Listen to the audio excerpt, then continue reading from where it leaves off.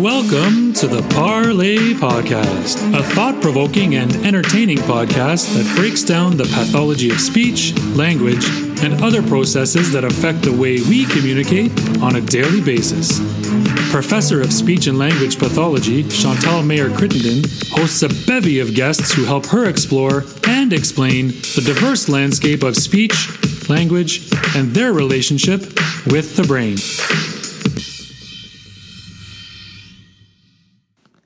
For more information, please visit theparlaypodcast.com, where you'll find show notes, resources, and more. And you can also follow the podcast on Instagram. Hi, everyone. This is Chantal Mayer-Crittenden, your host for the Parlay Podcast.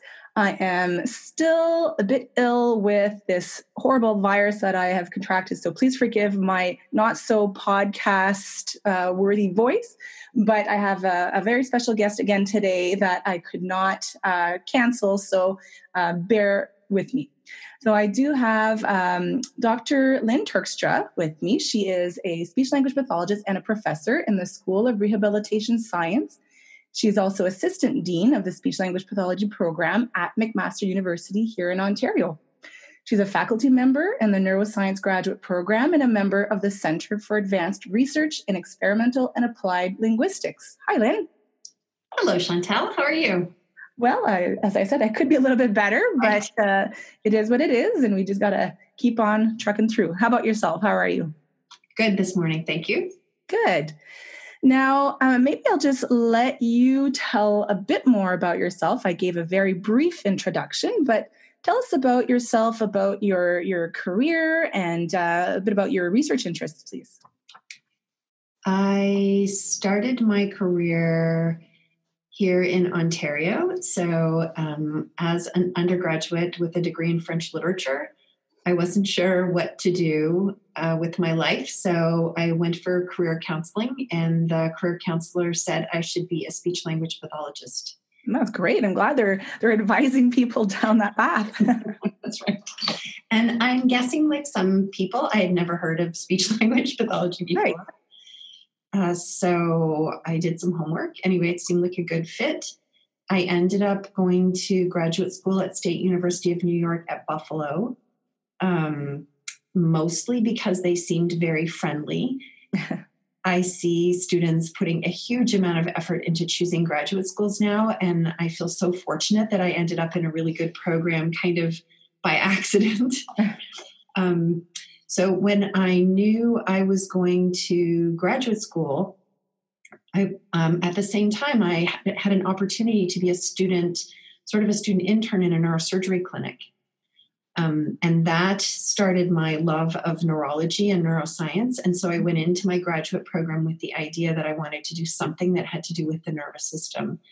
And so that was the beginning of me specializing in neurological communication disorders. Then I worked at what is now Trillium Hospital in Mississauga. It used to be called Mississauga Hospital, on the neurosurgery unit. And I had so many questions. I was reading all the time. I had a wonderful supervisor, Ingrid Bergman, who encouraged us to read and made time for me to read in what was the equivalent of a clinical fellowship year from the US at that time. Okay. So I realized I wanted to go back for a PhD. So at the same time, the University of Arizona, Tom Hickson was the chair then, and he was looking for PhD students. And one of my professors from Buffalo mentioned my name, and he called me at work in Mississauga and said, "Would you like to come for a PhD?" That's great. Yes, it was really wonderful. And geography is not my strong suit. So I didn't really realize how far it was until I got there. It's about as far from Toronto as you can get within the continent. So it was quite far from home and quite a different climate, culture, everything. So so I did my PhD there and with Jenny Hoyt. And then, and I started in motor speech, but then I sort of switched over into a kind of an odd topic of looking at response in vegetative state patients. Okay. I'd had a patient in Mississauga who was not responsive. And so I was just determined to find a way to get to patients who couldn't communicate. So anyway, that was how I ended up sort of being interested in brain injury. That was the beginning of my interest in brain injury. And then my postdoc in Arizona, my mentor was Audrey Holland, and she connected me with an Australian neuropsychologist named Skye McDonald, who was studying pragmatics. And so all of those things kind of came together, and I ended up studying pragmatics or social communication in people with brain injury and other neurological disorders. So I stayed in the US for all my academic career until moving back to Canada, as you know, Chantal, just over 3 years ago, because of the opportunity to start this new graduate program at McMaster. So here I am, full circle. When we're very happy to have you back in Canada. And I am very happy to have had your help in going through the process of starting a new program. Yes. Yeah, it is quite an undertaking, that's for sure. It is. Now, because our listeners are very diverse, is a very diverse group, could you maybe explain a little bit more about pragmatics and social communication? So for those who may not know exactly what that means, maybe give us a bit of a definition. Absolutely. So it's interesting because it's been kind of an evolving concept that has been defined differently by different disciplines. Mm-hmm. So the word pragmatics originally comes from linguists and philosophers in the 1940s and 50s who talked about language being more than just the rules of grammar and the meaning of words, but also that language had a use, had a purpose. And so pragmatics became the aspect of communication that was about how you use language basically to accomplish things, to influence people, to get information, to express your thoughts and feelings beyond the literal meaning of your words. Mm-hmm. So for speech-language pathologists, that has become form, content, and use. So form being grammatical structures, content being the meaning, and use being how you use words. So pragmatics had this long tradition in speech-language pathology from about the 1970s. And so we all talked about pragmatics as the aspects of communication that had to do with how you used it. And a lot of that came from children, studies of children. So people talked about how children request information or follow directions or complain or, use language to make friends. They ask for clarification or repetition in the classroom. So that it kind of came out of this tradition from children, and then it was applied to adults. So that was sort of percolating along in the speech-language pathology community for a few decades. And then probably in the 1990s, research on autism really took off. Mm-hmm. So there was this huge other community outside of speech-language pathology of psychologists, cognitive psychologists, neuropsychologists, developmental psychologists, and then neuroscientists who were really interested in the nature of the social problems in children and adults with autism. And so the term social communication became a more popular term. So we sort of had these two parallel tracks that speech-language pathologists were talking about pragmatics. And at the same time, this huge other community was talking about social communication. Mm-hmm. So even now, it's a bit confusing because people use social communication sometimes interchangeably with pragmatics, but there are some aspects of social communication that are more than pragmatics. Like the things I study sort of straddle this line because pragmatics was really about language. Mm-hmm. And social communication is also about feelings and belonging and mood and, other things. So we're in a bit of a confusing time, I think, because we have these sort of two sets of terminology. I might recommend to readers who are interested in knowing more about how we define pragmatics, a review paper that was published in 2017. I'm an author on that paper, and it comes from a really wonderful joint committee between the American Speech and Hearing Association and the American Psychological Association Neuropsych Division, which is Division 40. And that group is comprised of SLPs and neuropsychologists, and they work together on a lot of papers about our joint scope of practice and, how we work together. So in this paper, the neuropsychology side of our group asked us if we could write kind of a primer for psychologists on what speech-language pathologists do in terms of pragmatics. So what are the terms we use? What are the assessments we do at different ages? And I think it's a very nice review paper for anyone who's interested in this. We talk a little about the history of the terminology in that paper, and then how some of those historical terms still show up in our assessments today. Okay, I will be sure to provide the link to that paper on the show notes at theparleypodcast.com. I know I've used that paper quite a bit, and my student used it in her master's thesis. And I also like, when I talk to my students about pragmatics and social communication, I like to talk about how, as speech-language pathologists, we work on speech, language, and communication. So communication, it's so broad, it doesn't even necessarily need to involve language. Whereas, like you said, pragmatics is really that language component, which we specialize in as speech-language pathologists. Okay, so that's great. So listeners can definitely go and check that resource for more information. Now, you kind of talked about how you fell into your work with brain injury and pragmatics and social communication, but why did you find interest in that topic and make a career out of it? That is a good question I ask myself. I was working on a grant application on pragmatics in adolescents with brain injury, and a grant reviewer said to me, "You have chosen the most complex disorder, the most complex behavior at the most complex age. I think maybe you should pick something different." So it is really different. I think I like the puzzle.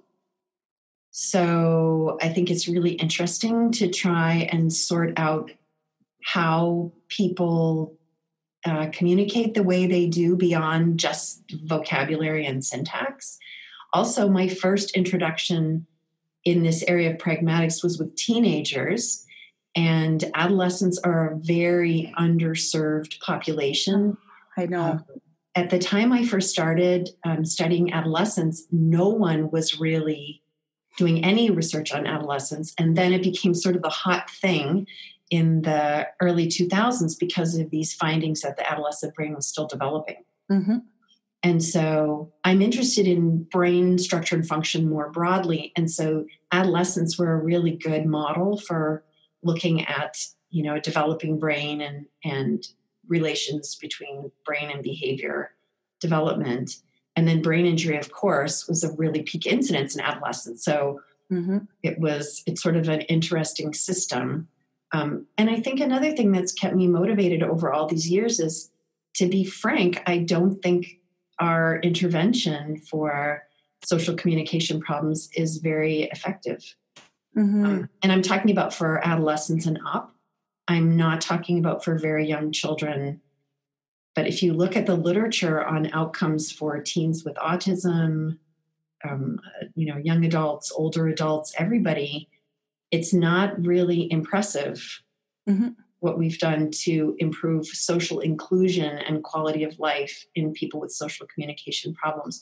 So my research motivation is always clinical. So I keep hoping that we will find something that will really be the magic bullet, probably a bad metaphor, but to help improve social outcomes for people with brain injury.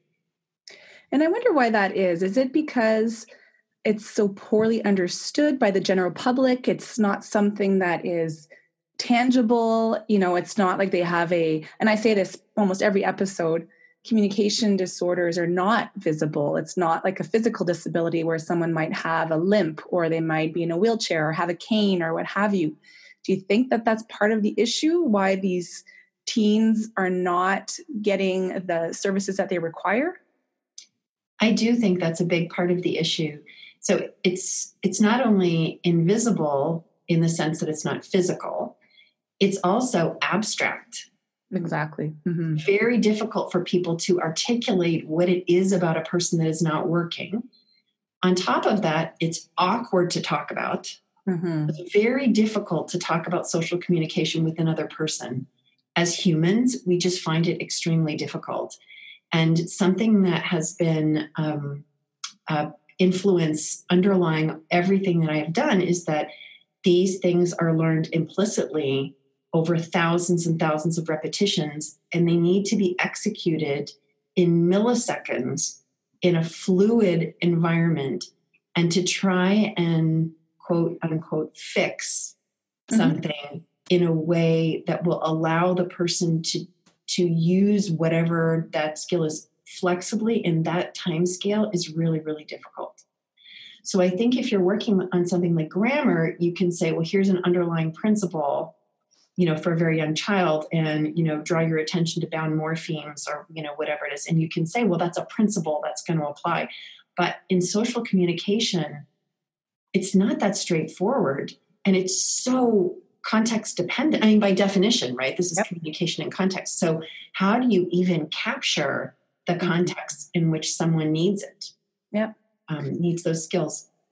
And I find you also have to help the person with the social communication disorder recognize that they have difficulty understanding certain nuances, or that they may have issues in social context. I find that's often a big struggle. Do they even know that there is an issue? Actually, there was at last year's symposium on research for child language disorders, there was a talk on social communication in teens or preteens with developmental language disorder. And they were showing that they are not necessarily aware that they are not part of a group, or that they don't fit in, or that they missed the social cues. And so my thinking was, well, okay, they're not aware, so they're not necessarily at risk for emotional disturbances in that moment, but they don't know, so they're oblivious. So then, it's kind of, what is it good that they don't know? I don't necessarily think so, but yeah, it is very interesting how it's so abstract and very difficult to identify. And your comment is right on about perception and production being different. Mm-hmm. So I would say probably the first 20 or 30 years of research and clinical practice in our field focused almost exclusively on production. Right. There was no recognition that some people can't read social cues. Mm-hmm. And that's where I think autism really benefited speech language pathology, the autism research that came from other fields, because it was all about people's ability to read social cues. Mm-hmm. And so, yes, so I think there's no point in trying to train someone to respond in a certain way when they can't read the cues to know when they are supposed to respond. And just to follow up on your comment about, is it good or bad to not detect those cues? I think that even people might not know in the moment that they're missing something, but most people I've encountered have a general sense that they're not fitting in. And I think that's almost worse. Mm-hmm. When you don't know what you're doing wrong, but you keep being penalized for it. Mm-hmm. And that's what I see a lot. My colleague, Julia Evans, who studies developmental language disorders, and I did a small study in Wisconsin where we compared kids with developmental language disorders, what used to be specific language impairment, teens with DLD, to teens with autism and teens with traumatic brain injury. And the interesting thing we saw is that on the perception tasks, kids with DLD actually did the best of the three groups. And what we thought is, perhaps it's part in the moment when you have to focus so much on the language, you don't have the luxury of processing all of the pragmatic aspects of communication because you're just trying to get the message. Yeah, true. And that a lifetime of doing that, we thought resulted in, we called it lack of practice problem. That when you've spent a lot of time just on straight decoding and you haven't been able to do all these social nuances, by the time you get to be a teenager, you just haven't had the practice you need in using those skills so much. So you're sort of on a different track. Yeah, that's a really good point. We're also collaborating on something in children with cochlear implants with Julia Evans and Andrea Warner-Sis, who is a cochlear implant expert. And we have similar thoughts about many children with hearing loss, that because it's such a huge effort to concentrate just on the acoustic signal, does that compromise your ability to pick up on other kinds of social cues? And in fact, we had a paper that just came out showing that reading social cues is a problem for many kids with cochlear implants. The question is, surprise me. Yeah, right. And so where does that come? This is really a chicken and egg question. Was it something that comes along with whatever developmental disability results in a loss of, ear structures, or is it a consequence of growing up really focusing on what someone's saying? And I guess that's where traumatic brain injury makes it a little bit more obvious, right? Because they've had an injury, and from that point forward, that's when they start having difficulties with social communication. So maybe can you talk a little bit more about your work with people who have a traumatic brain injury or TBI? Sure. So as I mentioned, we've been focused a lot on social perception. So my earlier work was a lot about production, but it didn't, the problems weren't really so much in the basics of being able to say, if I asked, like in social knowledge, so if I say to you, what would be a polite thing to say to someone? People with brain injury generally know what a polite thing is to say. That's not really the problem. So we had this hypothesis that what is lost is really our ability to detect when it's appropriate for you to say something or to read other people. And so for the last few years, we have been studying perception of social cues, especially cues related to emotions. So being able to read emotions from other people's facial expression, and social cues related to what's called theory of mind. It's something that, if listeners are not familiar with, theory of mind is a term that refers to your ability to understand that people have different thoughts, that your thoughts are different from someone else's thoughts, and most importantly, to use your predictions about other people's thoughts to explain and predict their behavior. So I need to try and figure out what you're thinking. Right. But the only reason I need to figure that out is so I know what you're going to do next, or I can influence you. So we joke that you might say, well, it's good for us in general to know, like if you want to know, is your spouse having a bad day or something like that, but you don't really want to know just because you care about them. You really want to know because you want to know, can I ask them if they'll make dinner? Right. So that's theory of mind. And problems in theory of mind, this is also called mind reading. People call it social thinking. It's been called perspective taking. So this problems in theory of mind are the hallmark impairment in autism. So the construct of theory of mind really comes from autism. So we've been looking at that in brain injury and trying to figure out, do people with brain injury have problems with emotion recognition and theory of mind? And if they do, why? What is really the problem? Because social skills training does not seem to fix it. So in my last project with my collaborators, Melissa Duff, who is now at Vanderbilt University, and Bilge Mutlu, who is in computer sciences at University of Wisconsin-Madison, we created a series of tasks that really broke down social cues into the tiniest little bits. And what we found is that for very basic low-level cues, people with brain injury were just like people without brain injury. So for example, we have a robot task.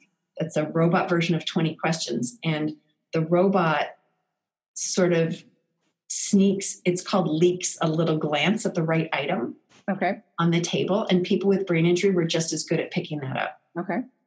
So, but when it got to more complex cues where you have, like connected language and a face plus a voice plus some words, that's when we really saw the breakdown. So that's what we've been focusing on. And it influenced my treatment ideas because I have shifted my thinking more toward educating other people about how to say what they think and say what they feel and not expect the person with brain injury to, quote, read them.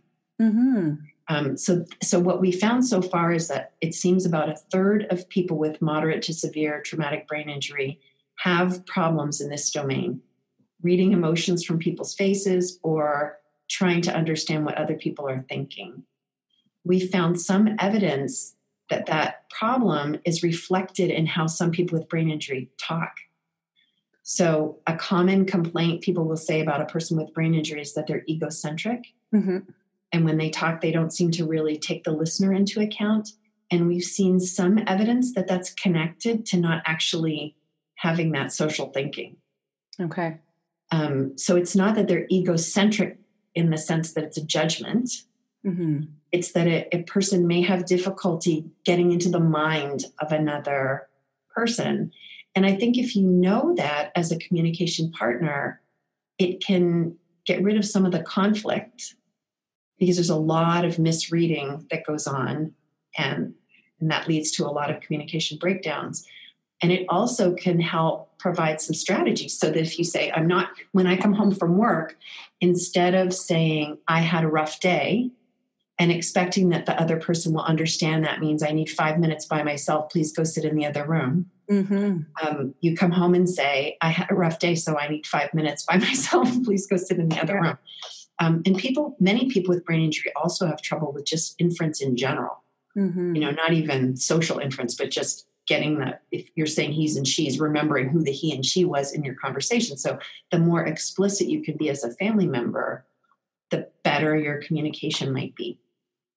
Yeah, I really like that way of thinking, just to talk to the family members, to the colleagues, to the people in the person's environment, and make them a little bit more aware of all of those instances when we really don't state how we're thinking or feeling and assume that the person will pick up on those cues. I mean, we do it all the time.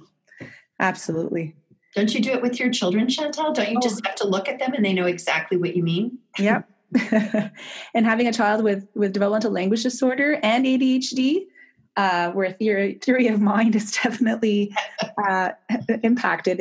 I catch myself often saying, okay, I did not say what I was thinking. I just assumed. That's right. You would pick up on it. Okay. Now, I always ask my guests, what does communication mean to you? I know, and I thought about that since you thoughtfully gave me a heads up. So to me, it means everything, right? I mean, everything. It's how, especially in my line of work. So in theory of mind, the only way you know what other people are thinking and feeling is if they tell you. So communication is what connects you with the world. And I think people sometimes underestimate both the importance of communication and also how much speech language pathology can help. Right. And I see that at both ends of the age spectrum. So I am a grandparent of 3 grandchildren with developmental language disorder. And I see how it shaped their personalities. Okay. And this is something you might have seen as well as a parent. I think when you can't express yourself and when you can't follow what's going on in the world around you, when you're a child, you react to that in different ways. Yes. And I think that speech therapy can be like magic for a child and really transform the world from a place that sounds like Charlie Brown's adults, that wah, in those old cartoons. Exactly. Something that's meaningful. And I really see it at the other end of life. I think it's shocking to me how many years we've known that we can help people with dementia have a better communication quality of life. And still, we are not involved with that community. I know. It's frustrating. It's so frustrating. And it doesn't take a lot. No. I have an older family member who is in a memory unit in a nursing home. And just walking in there, I was thinking, oh my gosh, there are like 10 things I can think of that would make the environment more manageable for all the residents. even something as simple as having a written menu at lunch. Exactly. Like, really, how hard would that be? Yeah. And this place is the place I was in is a very fancy, expensive place. So it's only worse in other places. You know what I mean? Like, that's a place where if there's going to be something, there's going to be something. And I've been so influenced by Jennifer Brush. She does a lot of work. She and Michelle Bourgeois do a lot of work in dementia. But Jennifer especially has worked a lot on environments and what supports communication environments. She has a tool called an environmental communication assessment tool, the ECAT, where you go into the environment and look and say, for example, are the acoustics good for older adults with hearing loss? Yeah. And they're not. No, it's very wide open spaces usually with a lot of reverberation and yeah, for sure. And very hard floors because people have walkers and you don't want them tripping on rugs. And you really need an acoustic engineer to come in and like set baffles. It's not impossible. Right. And Jennifer Brush's motto is nothing that costs more than $100. So she also has a ton of suggestions. So anyway, I do think people sometimes underestimate communication. And a colleague of mine in Arizona sees children in the school system, and it's pretty bad there. The services are really pretty poor. And she was saying that parents will make sure their kids get to soccer and not speech therapy. Yeah. And I get it. And it goes back to what you mentioned earlier, Chantal, that it's invisible. I understand that, but that's so hard for me to imagine, because how do you even socialize in soccer if you can't follow what the other kids are saying? Yep. Or your coach or your coach, right. And how do you come home and tell your parents about soccer? That's for sure. Express yourself. And that is why I started this podcast. I just found it so frustrating how the one topic that I'm so passionate about is not understood by 95% of the population. And it's not the population's fault necessarily. I think there's just a misunderstanding and of a lack of government funding for services when it comes to speech, language, and communication. It just seems to be something that is brushed under the rug, and as long as the client, the patient can walk and do their activities of daily living, then they communication is just not a priority, which is devastating. I love your definition. Communication is everything, and you said it's what connects us with the world, and I mean that is so crucial for one's mental health and integration in the community and whatnot. So it's also a cost savings. Oh, for sure. So, people who have better communication skills can get better jobs and can use fewer resources from the government. Yeah. So it's a good long view investment. You must have the same reaction I do when people talk about, we have this service economy that you need soft skills. I'm like, they're not soft. No. These are hard. No, for sure. Yeah, exactly. You need to communicate. You do. And you can't, just because you're a person and you have articulators, it doesn't mean you're an expert. Right. Exactly. Like things don't fix themselves on their own. No. I was one of the episodes, and I'll put the link to it. It was with a speech language pathologist in Toronto, Tanya Nestorenko, and she actually became an executive communication coach. And she's working with CEOs of, big companies who can talk, who have great language skills, but have a really hard time communicating and are really not good communicators. So I thought that was very interesting and she's got the best of both worlds, right? She's got the training as a speech language pathologist and now the executive coaching. And like you said, you can't assume that just because you can talk that you can convey messages and persuade and whatnot. Good for her. Yeah. One of my former students, Peter Muhlenbrook, he's at University of Kentucky. For his dissertation, he looked at what predicted successful return to sustained employment after brain injury. And social communication skills were number one. And one of the tasks Peter used was a politeness measure, so that a person was asked to, they had a phone, and they were asked to leave a voicemail message for a subordinate or a peer colleague or an employer. Okay. And he looked at their language across those three domains. And those politeness markers, as they're called, turned out to be a significant factor in people being successful at work. And Peter has developed an intervention program based around what you might call soft skills. Yes. For people with brain injury. One of the amazing things, and I will actually send this to you to share. Yes, please. Peter did a qualitative study of what it takes to communicate in the workplace. And it's amazing. He has this grid of the different purposes, the different media you have to use, the different contexts, the different audiences. And it was all only in one very specific type of employment, sort of mid-level, highly skilled labor. Okay. So that's not even the executives. Right.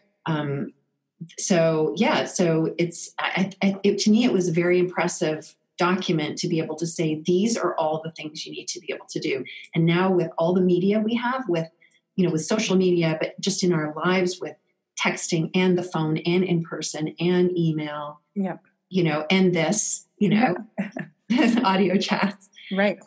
It's a lot more difficult. Oh, for sure. Okay, yes. So please do send me that information and I'll put it on the show notes. Now, we've talked a lot about social communication, theory of mind, its impact on success for work and whatnot. Now, I know you have a few resources out there that, because in 50 minutes, we can only cover so much on this podcast. So if listeners are interested, they can access a webinar called Social Cognition, Populations at Risk, Assessment and Intervention. And this is available on the MedBridge website. So I can put the link to that. And so this is a course with yourself.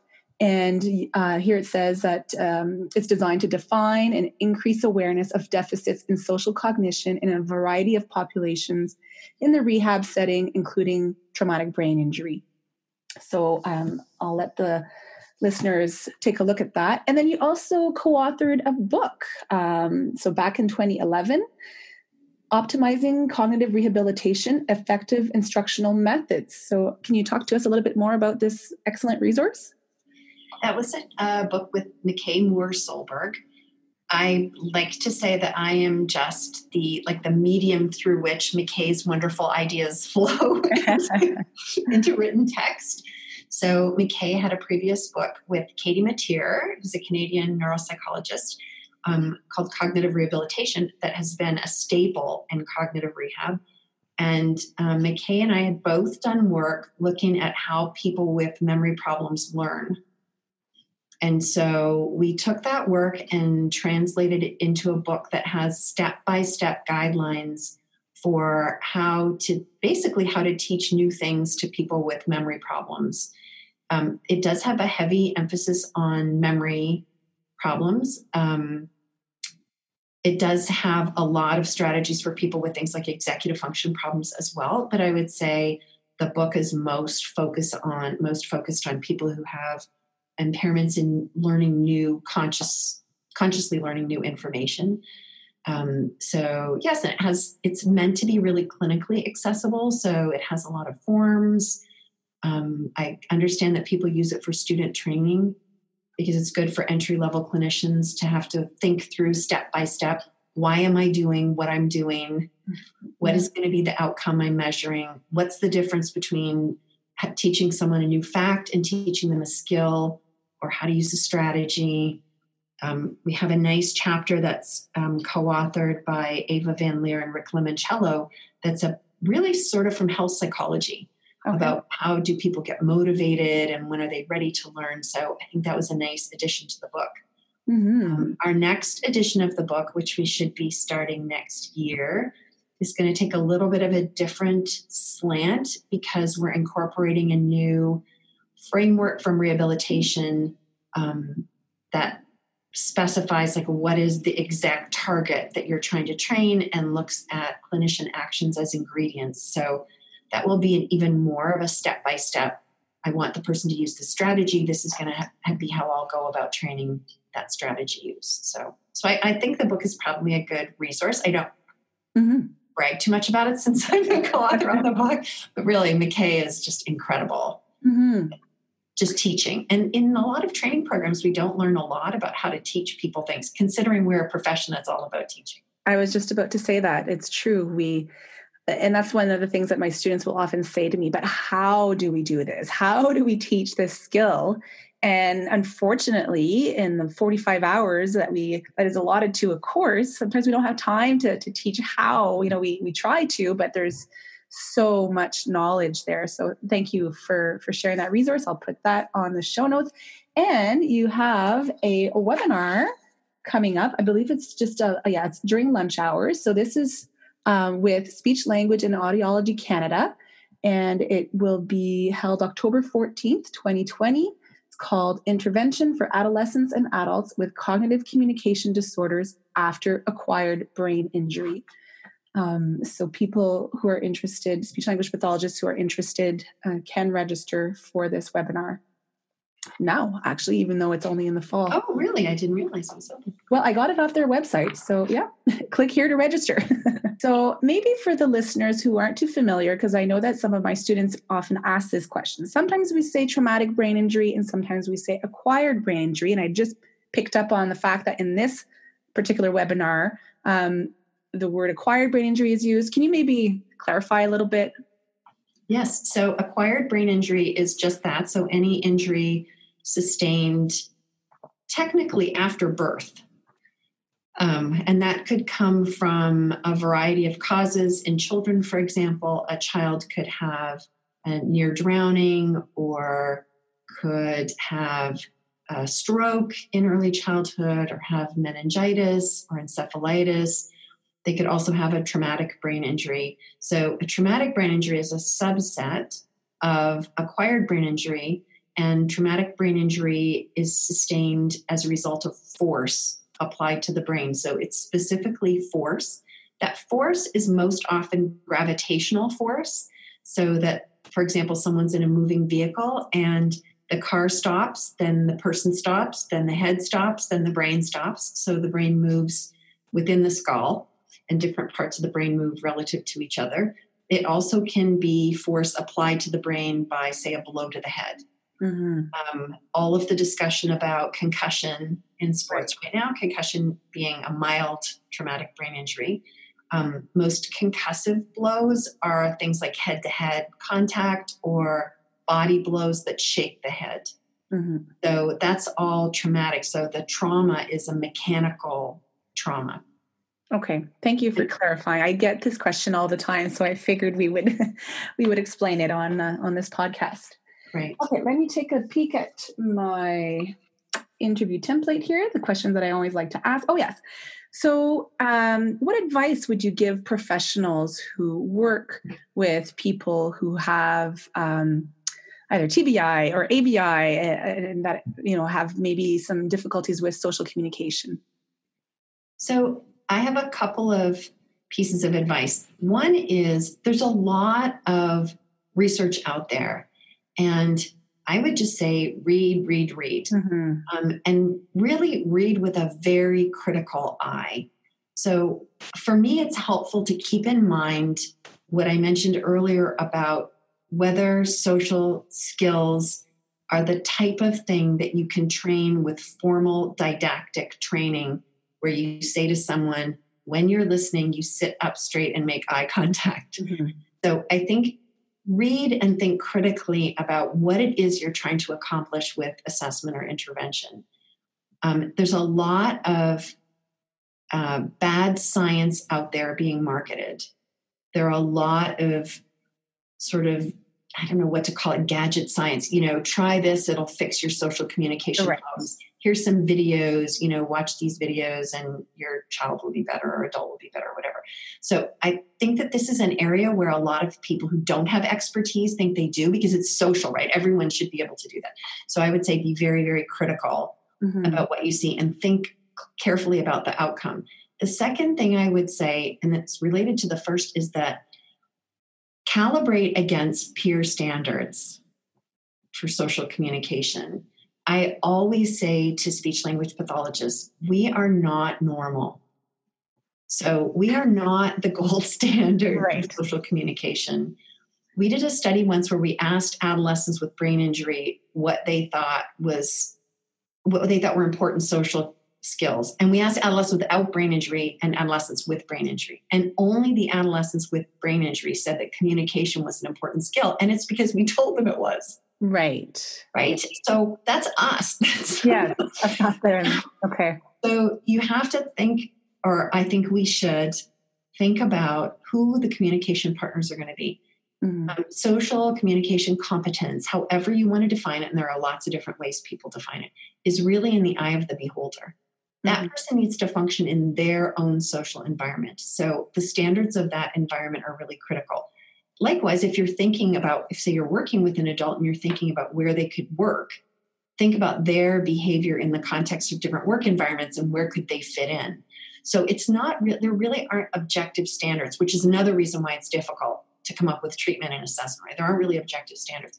So I would say look closely at that. And so as much as social communication competence is in the eye of the beholder, social acceptance is in the mind of the person.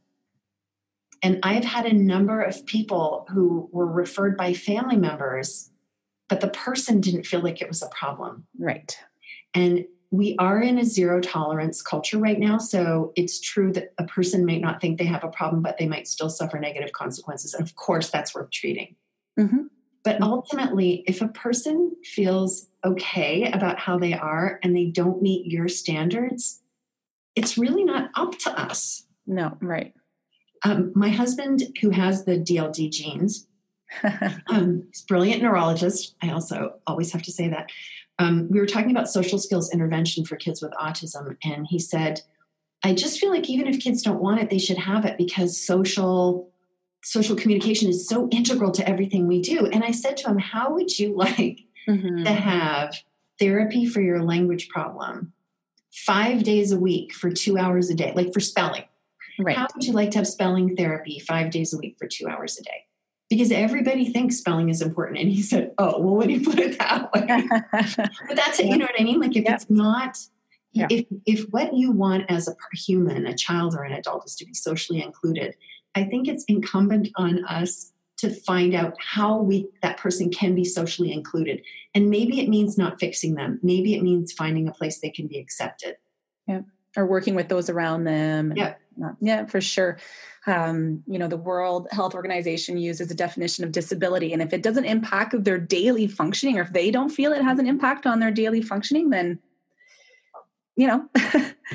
sometimes it's very difficult to intervene. You can't help a person who doesn't really want to be helped necessarily, right? Right. Okay, I just had a big coughing fit and I'm starting to lose my voice, but I do have another quick question. And Lyn, you did touch on it. So it's always to ask, what advice would you give parents or people who have social communication difficulties? Now, you did talk a bit about the example with your husband. Is there other advice? And I'm going to let you talk because I'm really struggling here. You're really illustrating the importance of communication right now. Right? I think the advice that I would give that I mentioned earlier is to not underestimate the importance and power of communication in a child or adult's life. Yeah, I think that is golden. We will leave it at that. Thank you. Do you have, that's kind of a take-home message in and of itself. Let's leave it at that. Let's never take that for granted. We've talked a lot about some of the resources that are available out there. Are there any other resources that you'd like to mention that I can put on the show notes? It can be challenging to find resources on social communication, in part because the field continues to evolve. It's fairly new. And so I think we're still trying to figure out things like the terminology. But there is information on social communication in some standard speech-language pathology textbooks. Mm-hmm. For example, the Paul and Norbury text on child language disorders has some developmental information. And the textbook by Laura Murray and Heather Clark on neurogenic communication disorders in adults also has some really good resources. And The Murray and Clark text, I know, is very up to date with references. So I think that's a good general resource. There also is a textbook that's edited by Skye MacDonald, my colleague from Australia, Lyn Turkstra, and Chris Code. It's called Social and Communication Disorders Following Traumatic Brain Injury. It's the second edition of their text, and it was published just a couple of years ago, 2014. I guess time is flying. It was a few years ago. But I think in terms of a good reference for brain injury specifically, I think that book has child and adult communication disorders after brain injury. All right. Well, those are all fantastic resources. I will put that information on the show notes.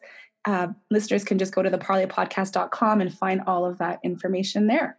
Well, thank you so much. Time really flew. I feel like I could talk to you for a whole other hour, but we will put an end to this episode at this point.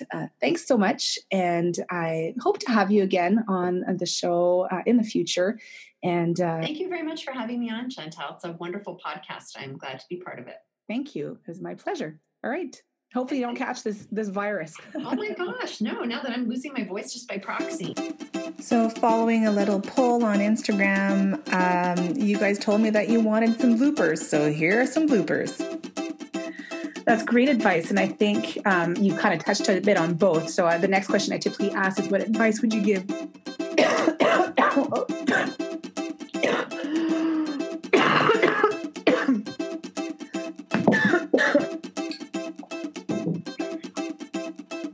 I don't know if I'll be able to talk. Oh my gosh. I'll just take a second. I'll go get more water. Okay.